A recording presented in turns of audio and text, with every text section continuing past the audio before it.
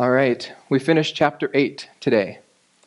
We have been in the book of Genesis for about 8 or 9 months now, and we will take a break coming up here, but we got 3 more chapters to get through before we take a break. We're clipping along at a good pace. As you can tell by the scripture reading this morning, it was pretty long, but I think we'll be able to get through it. Most of this stuff we are old hands at now. We know a lot about what God's doing here, and we get to see the conclusion, Noah finally getting off the ark. And so we'll start with our main point so we can keep this in our minds as we go through this morning's sermon, that God's grace is the center of all he does with man.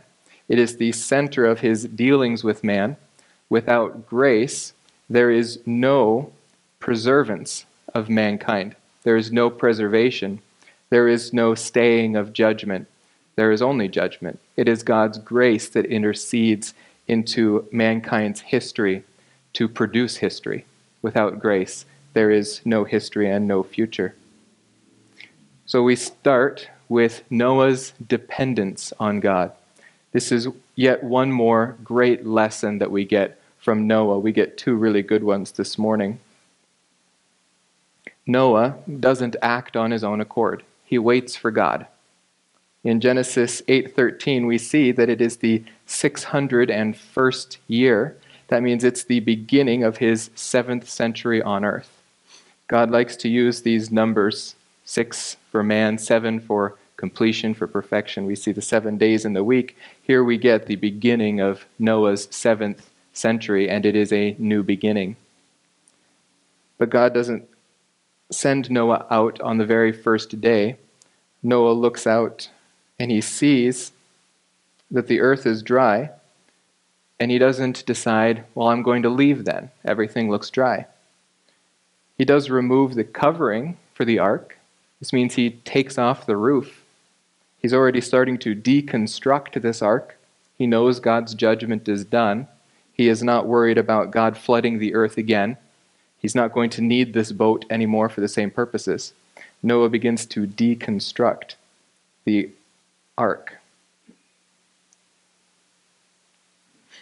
But we see these 2 statements here, that the water was dried up from the earth and the surface of the ground was dried up.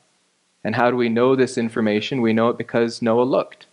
When he removed the roof of the ark, he looked out and he sees the earth. He sees that it's dry. Notedly, Noah doesn't act on this observation. Noah continues to wait. Unlike Eve, God had told her what to do, and instead, when she sees the fruit, when she observes something and sees that it's the woman saw that the tree was good for food and that it was a delight to the eyes, that the tree was desirable to make one wise, she took from its fruit, she ate, she gave to her husband with her, and he ate. Man sees and man does. Unfortunately, this happens all too often. This is disobedience. It's the Lord's prerogative to evaluate the situations on the earth, and it is our prerogative to seek his evaluation of it. When we get to Genesis 6:5, we see the Lord evaluating the earth. You'll remember Genesis 1, after each one of his creation acts, he sees the earth and sees that it is good. Here, the Lord sees the wickedness of man was great on the earth, and that every intent of the thoughts of his heart was only evil continually. Man may not have had this same evaluation before the flood. Yes, we see God's evaluation in Genesis chapter 6 and Genesis chapter 8, but is this what the world back then saw? Or did they think by their human engineering, by their genetic engineering, by their murderousness, did they think that they were creating some sort of utopia? Was their murders a population control that was going to keep the earth inhabitable, and they're looking forward to the glory days of when the population was lower and they could survive better? Man's evaluation before the flood of man's actions before the flood probably was not so harsh as God's evaluation. before the flood. And yet God deemed it bad enough to wipe out everything, to clean house, as it were. And so it's not until the second month and the 27th day of that month, 370 days total after the beginning of the flood, that we get the statement, not qualified by Noah's observation, but the simple statement of truth. The earth was dry. It didn't appear dry. It was dry. Oops. And then God speaks.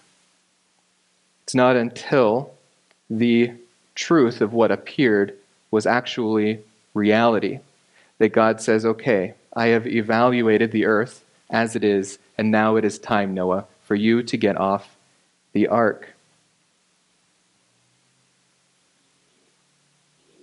And so now, finally, after 1 year and 10 days, Noah and his family and everything that got on the ark 1 year earlier get off.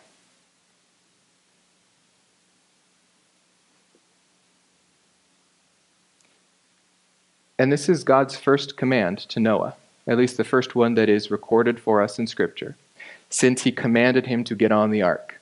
A year of silence, a year of waiting on God, waiting for God to speak again, and being prepared to act immediately when God did speak again.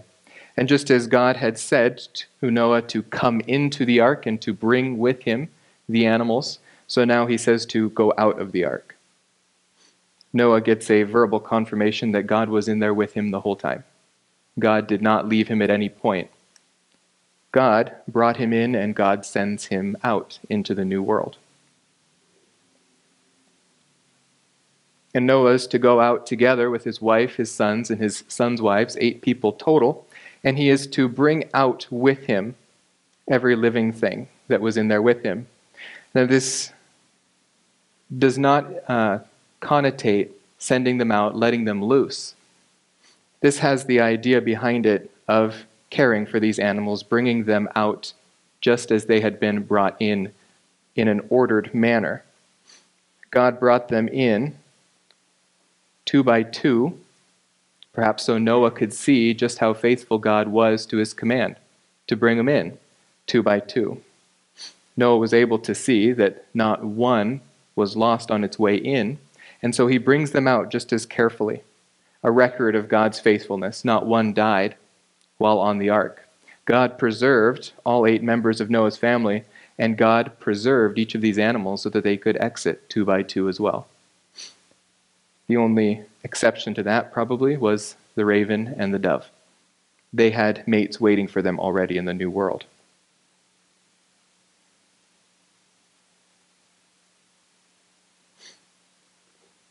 And we see that God also prepares for man in this new world. He has set it up so that man could survive and thrive in this new world. We'll see that the conditions of this world are not quite the utopia or the paradise we have waiting for us in the future, but it is a fresh, new start. There is no corruption of man so great that God would wipe out the earth. But here we see that God has set it up so that the earth would repopulate. All of these animals exited the ark with Noah for the purpose of breeding abundantly on the earth. They were to go out to all ends of the earth to be fruitful and to multiply on it. This reflects the creation order. And remember, this is essentially a new creation. What God had originally created had become so corrupt that he had to destroy it with the creation. And now he has recreated once again out of the waters. And he sends life out to fill the earth, to fill the ends of his creation. Just as in Genesis 1:22, he told the birds and the fish to be fruitful and multiply and to fill the waters in the seas and to let birds multiply on the earth. He doesn't repeat this in the creation account to the animals, probably because they were created the same day as man, and theirs comes under the same commandment as man, to go populate the earth. Here it is said specifically to the animals, and we will see it separated in this case and given to man as well in chapter 9.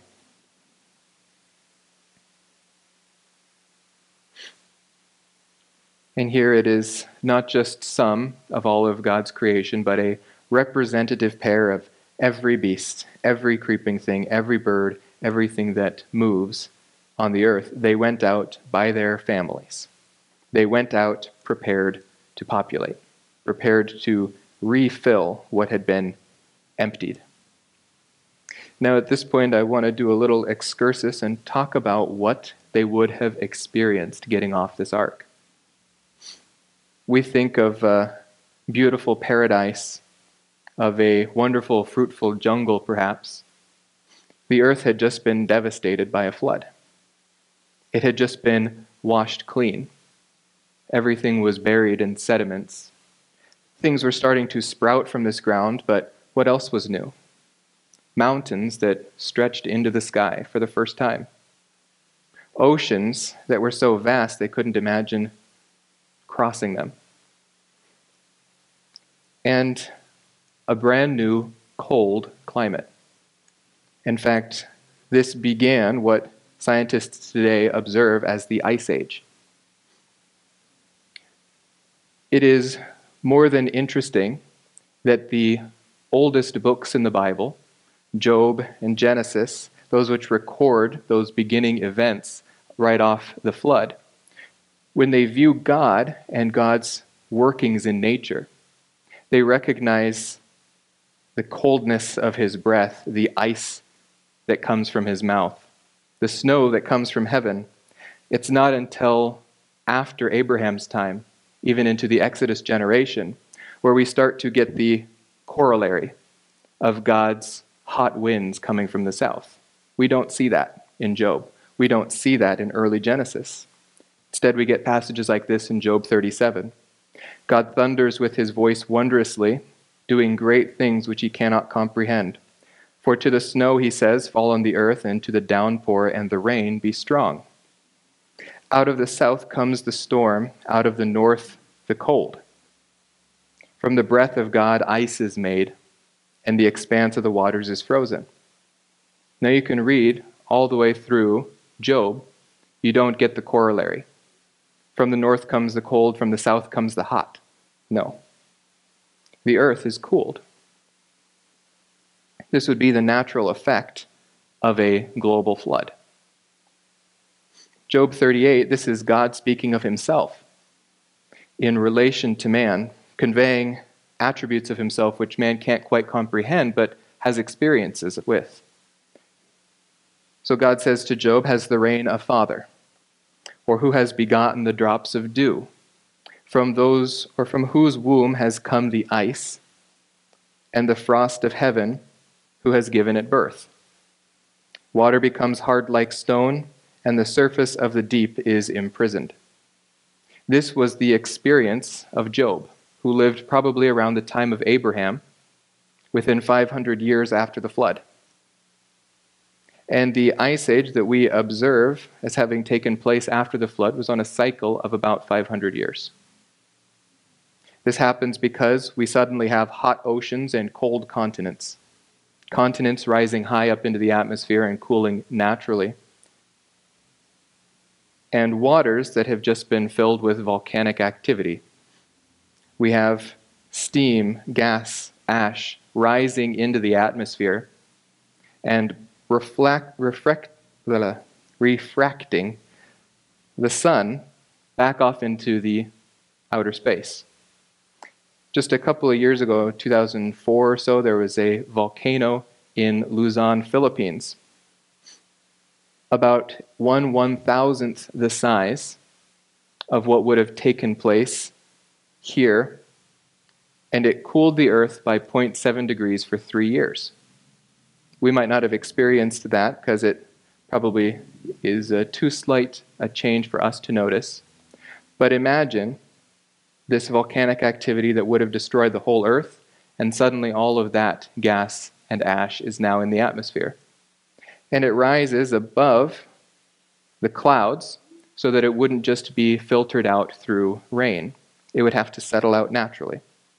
This took centuries. So here we go. We've got warm oceans sending gas and evaporated water into the atmosphere. New patterns of wind, no longer having a water canopy to keep that all temperate. These winds will send this moisture over the continents where it will cool and drop as snow. And so immediately after the flood, we would expect to see snowpacks, glaciers, and lower ocean levels. We get ice plates coming from the north, heading into the south, much as Job there described. Noah would have been perhaps right on the edge of where this ice age border would have been. He's there south of the Caucasus Mountains. The best direction to go would be south into the Shinar Valley, and we see that that's exactly what they do. Because the thickness of these ice plates is massive. Imagine the thickness of the Antarctic plates put on top of much of the northern and southern hemispheres. Here's a picture of different skylines today. You see Toronto on the left, Montreal on the right, and the ice sheets that would have been over those locations. This is a massive amount of ice that once covered the Earth. Here's one. This is the ice that would have covered us here in Seattle. On the left, you see the Space Needle stacked up to about 3,000 feet high. You can see other various skyscrapers here with the plates that would have covered them. There was a lot of ice at one point on this Earth. We learn about this in Pacific Northwest geography, the scablands of eastern Washington. The Puget Sound itself was carved out of ice. Where did this ice come from? The flood has an answer for that. The flood demands an answer for that. We would expect to see this. If you've ever been through eastern Washington, you've seen the effects of Lake Missoula that flooded the whole eastern portion of the state because of the ice retreating, building up dams that would catch the water runoff and then flooding through these valleys. And even that massive flood pales in comparison to the size of God's flood that judged the earth that he said he would never send again. This is probably the largest flood since the flood that America has experienced, and it's right here in our backyard. And isn't that a testament to God's power, but also God's perseverance towards us? He promised he would not send another global flood. This is a drop in the bucket compared to what he sent to judge the world.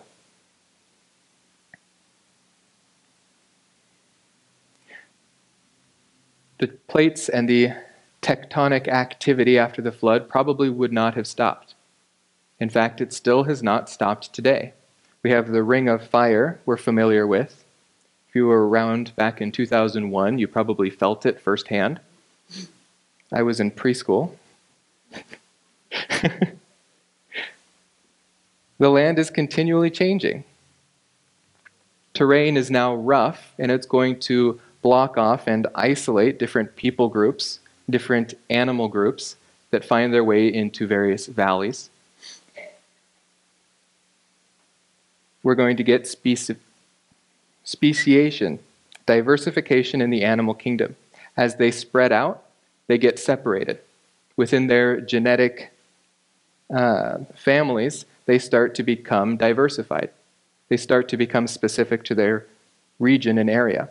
So where we had just a few families of animals on the ark, now we have countless types of animals all around the earth.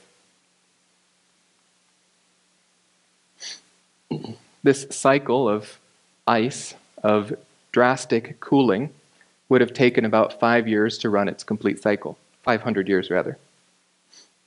That stretches beyond Abraham.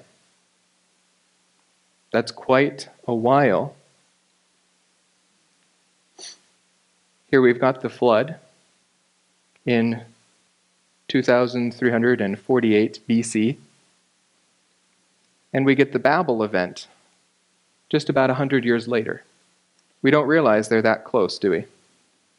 Babel in 2242 BC, 106 years later. And so this tower should probably look a little bit more like this. It was still right at the beginning of the cooling period. Man is moving into the Shinar Valley. They are protecting themselves. They are encamping against God's judgments rather than spreading out over the whole earth. But you know, God knew what he was doing when he used a flood to judge man. Because he knew that after it would come a flood, or after it would come an ice age rather, that would allow man to spread out throughout the entire earth easily. And then as the ice retreated, they would be isolated, preserved from being corrupted by the same sins. God knew what he was doing when he told man to go and spread out throughout all of the earth, rather than all conglomerating in a single valley and becoming corrupted by the same sins. We're going to deal with this a lot as we go through the Babel event. Why did God have to disperse mankind? We're going to see this as well when we look at the divine institutions. God setting up protections to keep sin from so corrupting mankind that something like the flood would be warranted. Now, something like the flood is definitely warranted, and we'll see even right off the boat, something like the flood is still warranted because the atrociousness of sin is tremendous. But God would be able to maintain a remnant nation, a remnant people on the earth by separating them, dividing people. We would get migration throughout all the continents, and then as the ice retreats, people are left on those continents, preserved like little pockets. If one gets corrupt, there is still another people who can come in and conquer that people. God knows what he's doing. God knows how to protect the righteous. And so we get God's providential means of spreading and preserving mankind, the Ice Age.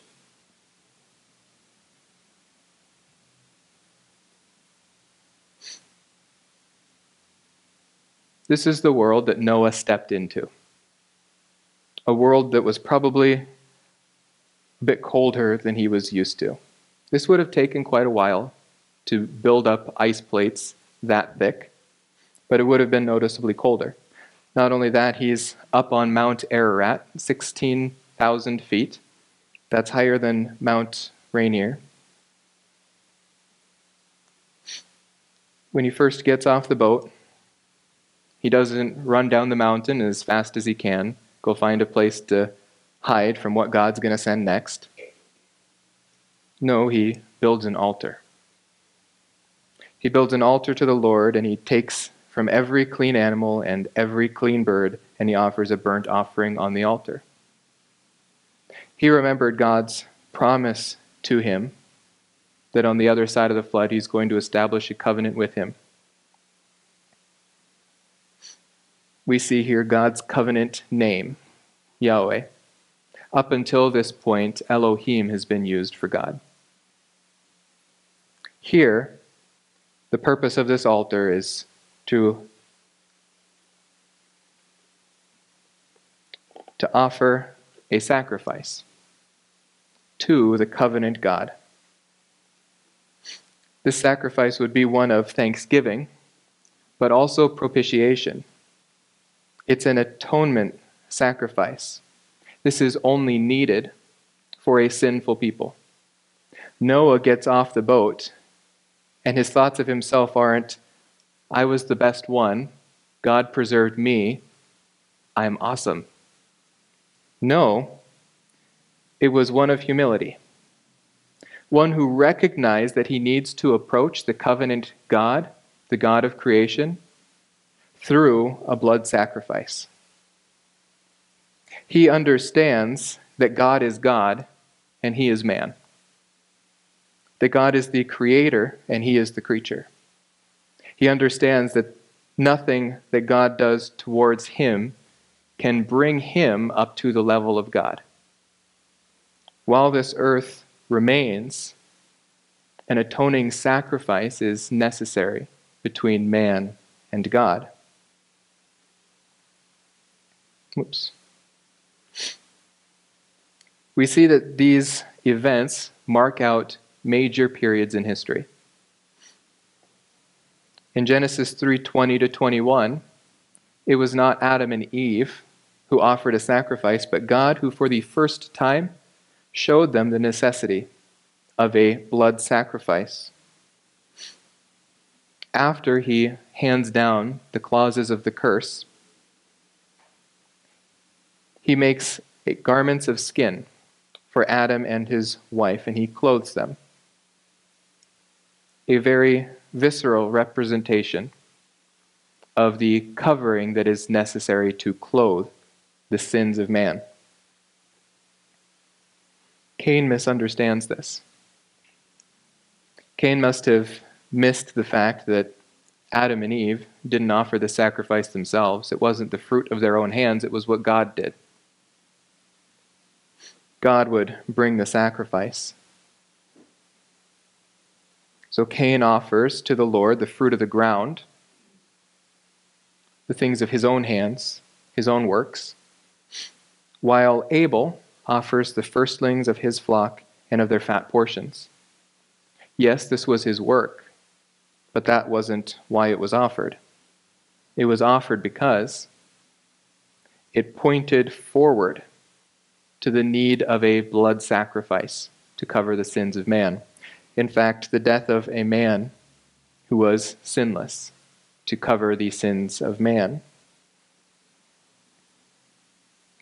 But notice as well, this was the largest sacrifice in history. Probably not by number, but by proportion. Only 7 pairs of each of these animals got on the ark. One of each of those 7 was sacrificed. That means 1/7 of every clean animal at this point was gone. Noah had just brought them through a year-long flood, and suddenly, now, they're dead. I think Matthew Henry best summarizes what's going on here. He says, we must never think that wasted in which God is honored. Serving God with our little is a way to make it more. Noah did not consider the 7th of each one of these pairs as his hard work burned up, but rather God's hard work returned to him in praise and thankfulness. Noah understood that these were not his. They were God's. And it was honoring to God to offer them up in praise.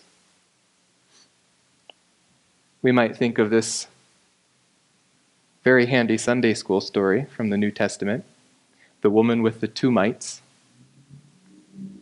Jesus, talking to his disciples about the difference between the Pharisees and true faith, says he looked up and saw the rich putting their gifts into the treasury.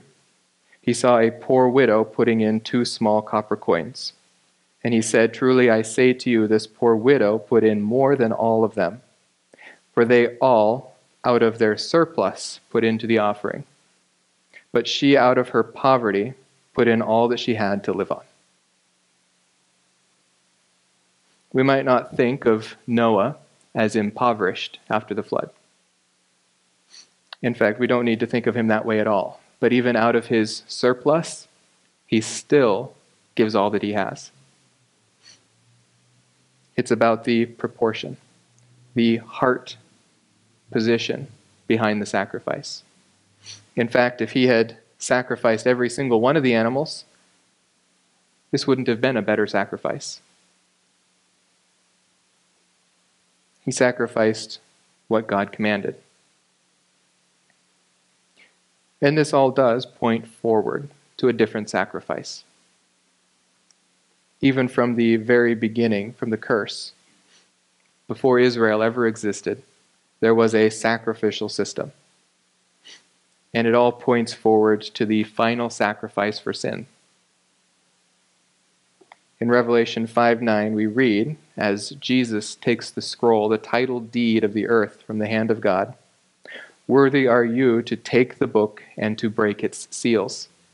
For the reason you were slain and purchased for God with your blood, men from every tribe and tongue and people and nation. You have made them to be a kingdom and priests to our God, and they will reign upon the earth forever." Even back in Noah's day, this was prefigured. This was planned by God. This was the provision that would purchase for Noah God's perseverance. It wasn't the animals that he sacrificed, but what it pointed to that would stall God's hand in judging man again. Hebrews 7:25 says, "He is able to save forever those who draw near to God through him, since he always lives to make intercession for them." That salvation that Noah possessed was a salvation forever, not because he and his body lived forever, or because these sacrifices lived forever. They have an end. They have a point of termination. But because the ultimate sacrifice, the one who lives and lives today, he always lives to make intercession for Noah. And so from the very point which Noah offers these sacrifices, they are already working on his behalf as the prefigurement of Christ, who pleads his case on his behalf.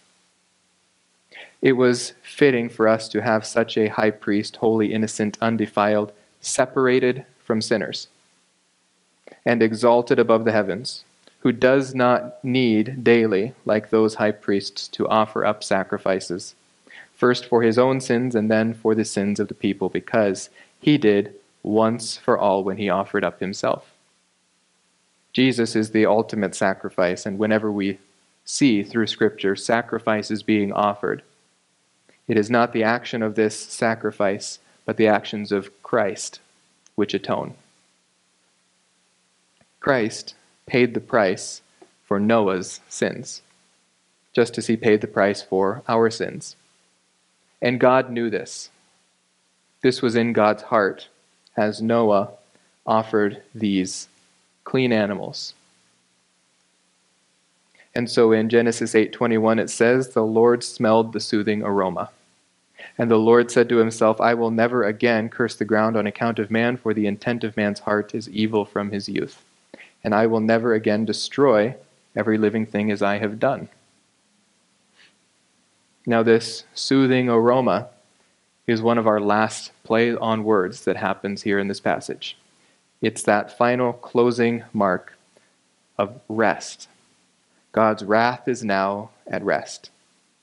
This is his Nihoah. We saw that the dove did not have a place to rest her foot, that the ark rested on the mountain, that Noah's very name means rest, rest in the sense of comfort. God's wrath here is rested on the basis of a blood sacrifice, one which draws man close to God. Draws man close to God, we will see, so that God can make a covenant with him. This is also going to be the first time in Scripture where we see covenant. You say, wait, Pastor, didn't you teach us that there was a covenant in Eden and a covenant with Adam after the fall? Well, here for the first time we have a new creation. We have a need for a covenant with an already sinful man. And that covenant would need to be brought on the basis of a blood sacrifice. You see, this sacrifice and the covenant that comes after it are intimately intertwined. And it's the blood of the new covenant that ratifies that for us as well. Sinful man must approach God on the basis of a sacrifice. Noah understood this, and God made a covenant with Noah. And here, for the third time in our chunk of scriptures, Genesis 1 through 11, we see God reasoning among the Godhead. The Lord smelled the soothing aroma, and the Lord said to himself. This should give us pause because every time this has happened so far, something incredible follows. Genesis 1:26, the Lord God said, "Let us make man in our image according to our likeness." The first time, he gave his very purpose for creation, that he would put a man over the throne of his creation. This began with Adam, but it points once again forward to his own Son, Jesus Christ, who would take on human flesh and become the ultimate Adam.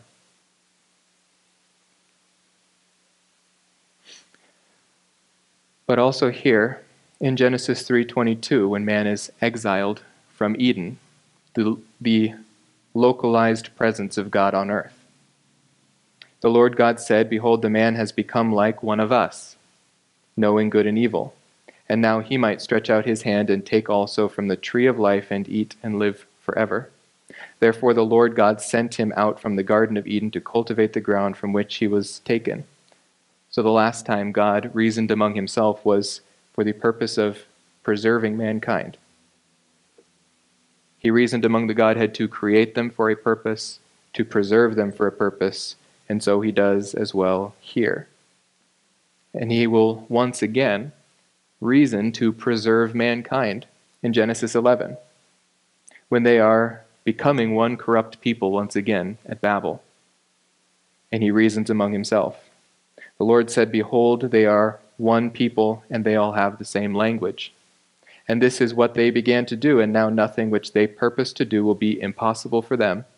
Come, let us go down and there confuse their language, so that they will not understand one another's speech." God steps in to human history. He steps in to change the course of history. And here he's going to do that with his greatest covenant yet. One that is still in effect today. One that we are under. We are not under the Edenic covenant or the Adamic covenant. We are under this Noahic covenant so long as this earth remains. There are a few covenants at work in the church age. We have the new covenant, which we have a promissory token of in our salvation, and we will experience fully in the new heavens and new earth. But here, this is the covenant that guides the course of this earth.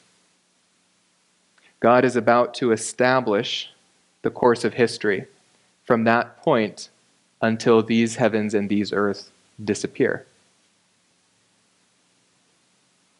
And so in 8:21, we get two coordinate promises from God as the preamble to his covenant with man. "I will never again curse the ground on account of man." He has done this twice so far. At the curse, which changed the laws of nature so that the laws of thermodynamics were introduced and things began to dissolve. Entropy set in. Death begins. This was actually a far wider judgment than the flood. The flood is a bit more tangible for us, but the curse changed everything. And the flood was the second curse. And with it, God judged the whole earth. If we look into 1st and 2nd Peter, we see that not only the whole earth, but all of the universe was somehow affected by the flood.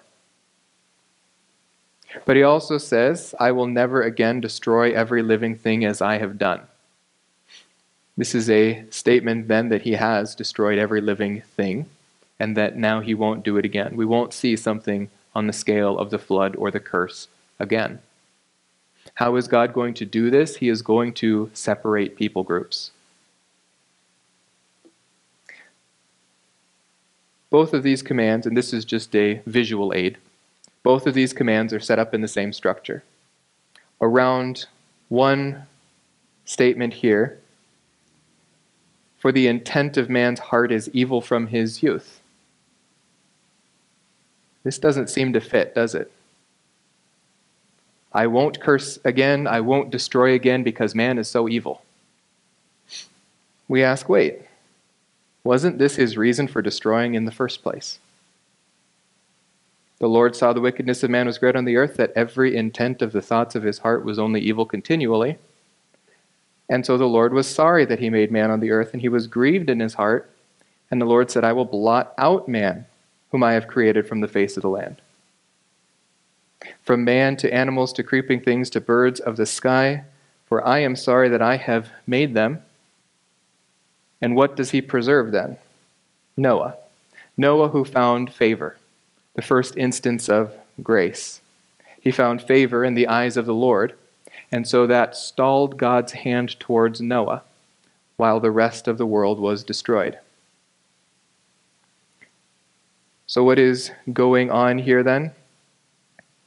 That God is promising not to destroy this earth because man is he's evil continually, even from the thoughts of his youth. God is saying, in essence, that despite man's vileness, I will not send a judgment like this again. It's exactly because man cannot deserve anything on his own besides judgment that his grace steps in and changes the course of history. And so he begins his covenant with man. While the earth remains, seed time and harvest, and cold and heat, and summer and winter, and day and night, they shall not cease. There will be seasons which will produce fruit, vegetation for mankind, to preserve him on the earth. We get cycles of cold and heat, summer and winter. We might say, aren't these the same thing? Probably not. One is probably an annual cycle, and the other is a larger cycle. We get patterns of heating and cooling in this earth from the point of the flood on through the future. We go through various decades of global cooling. Everyone freaks out. Then we get global warming. Everyone freaks out. This has been going on since the flood. This is how nature is established. This is the course of this world. Because we don't keep an eye on history, probably because our generations are so short today. None of us were around for too many of these cycles to say, oh yeah, the earth does this. Actually, my grandma, who's 94, she's not worried about global warming, and it's not because she's 94 and won't be here for what they say, although they keep raising the date. I think I saw one protest the other day that said 1,000 days left. That's going to be pretty easy to prove wrong. It might, but we'd be gone. We'll be gone first. My grandma's not worried about it because that's what she says. I've had cold summers. I've had warm summers. They come and go in cycles. Actually, she has the theory that they're 7-year cycles.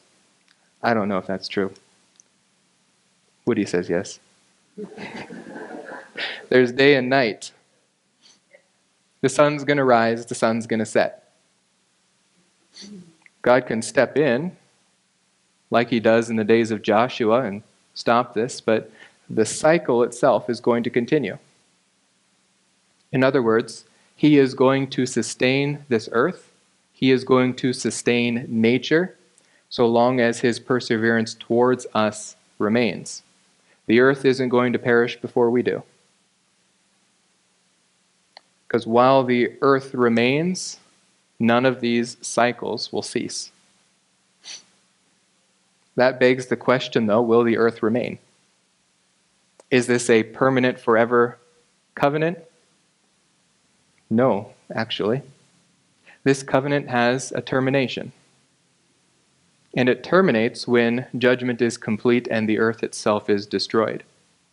So, though this is a promissory covenant, one that tells Noah that God will be persevering towards him, there is also hidden in the text of this, or in the language of this text, that the next judgment is the end. The next judgment is the very last one. This earth will not survive again, but we will be survived from it. 2 Peter 3:10 says, "The day of the Lord will come like a thief, in which the heavens will pass away with a roar, and the elements will be destroyed with intense heat, and the earth and its works will be burned up." This is the end of the Noahic covenant. It goes all the way through the millennial kingdom. It is a covenant that God puts in place with an eye towards the days when Christ himself will rule from Jerusalem over this earth. Seed time and harvest, hot and cold, winter and summer, day and night, those continue through the millennial kingdom. Since all these things are to be destroyed in this way, what sort of people ought you to be in holy conduct and godliness then? Peter likes to give us application for today. I guess I should be doing that too. Look for the hastening of the coming of the day of God, because of which the heavens will be destroyed by burning and the elements will melt with intense heat. In other words, keep an eye on the future. Keep an eye on the promises of God. We can rest on those promises of old, see them completed, and say, yes, God will complete his promises towards us. His promise, for instance, from Hebrews 13, which I read a moment ago, that because he lives forever, he saves forever. The moment you believed in him for your salvation rather than the works of your own hands, you were saved forever. This is a never-ending covenant between you and him. This is the new covenant at work in you, ratified by the blood of one who lives forever. And so you will live forever, sharing in his life. The moment you believe, in fact, that new life, that eternal life begins. It doesn't wait until the day where you physically die and then suddenly your eternal life begins. That eternal life coming from Christ is already at work in you. It is already the life that we depend on, and it is our future hope as well. And so we have this hope to look forward to. And we see in the New Jerusalem, after this earth has perished, after the Noahic covenant is gone, there's still a covenant at work in us. There will no longer be any curse in that day. The throne of God and of the Lamb will be in it, and his bondservants will serve him. They will see his face, and his name will be on their foreheads.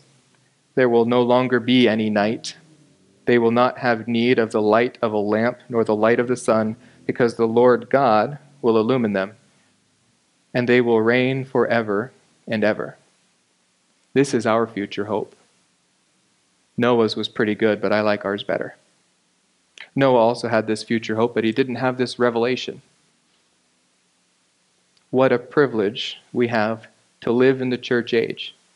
You know, this period in future history, future eternity, we call the eternal state, Revelation 21 and 22. This was not revealed in the age of law. This is not part of Israel's prophets. They only saw to the end of the millennial age. We get this privilege to get a glimpse into eternity. This is what happens when we get off the boat. This is our new heavens and new earth. I can't wait. We want to keep an eye on that future day, knowing that no matter how long this earth itself persists, we ourselves only have about 100 years at best. And then we are translated into his kingdom, where we will enjoy his presence over this earth for 1,000 years. And then for the rest of eternity, when his throne merges with God's, and they rule on one throne, and we rule and reign with him. What an amazing hope we have for the future. And what an amazing confidence we have when we see the completed promises of God towards Noah. I think this is one of the greatest examples in all of the Old Testament for us to rest in faith. And so our takeaway this morning: God has provided for our salvation, for our preservation, and for our hope and fellowship, and for our future reign together with him. He is at rest from judging this world, and his grace is sustaining all things. And there will come a point when his day of grace ends. just as it did in the day of Noah. But this earth remains. The sun and the moon and the stars are still in their course because God is gracious towards us. Let's pray. Dear Father, we thank you so much for your grace. We know that all the benefits we have as children of God come to us through grace. We have earned none of them. Your Son has earned all of them on our behalf, and he shares them with us as he shares his life with us. We thank you for your Son who lives forever so that we might live with him. We pray these things in the name of your Son, Jesus Christ. Amen.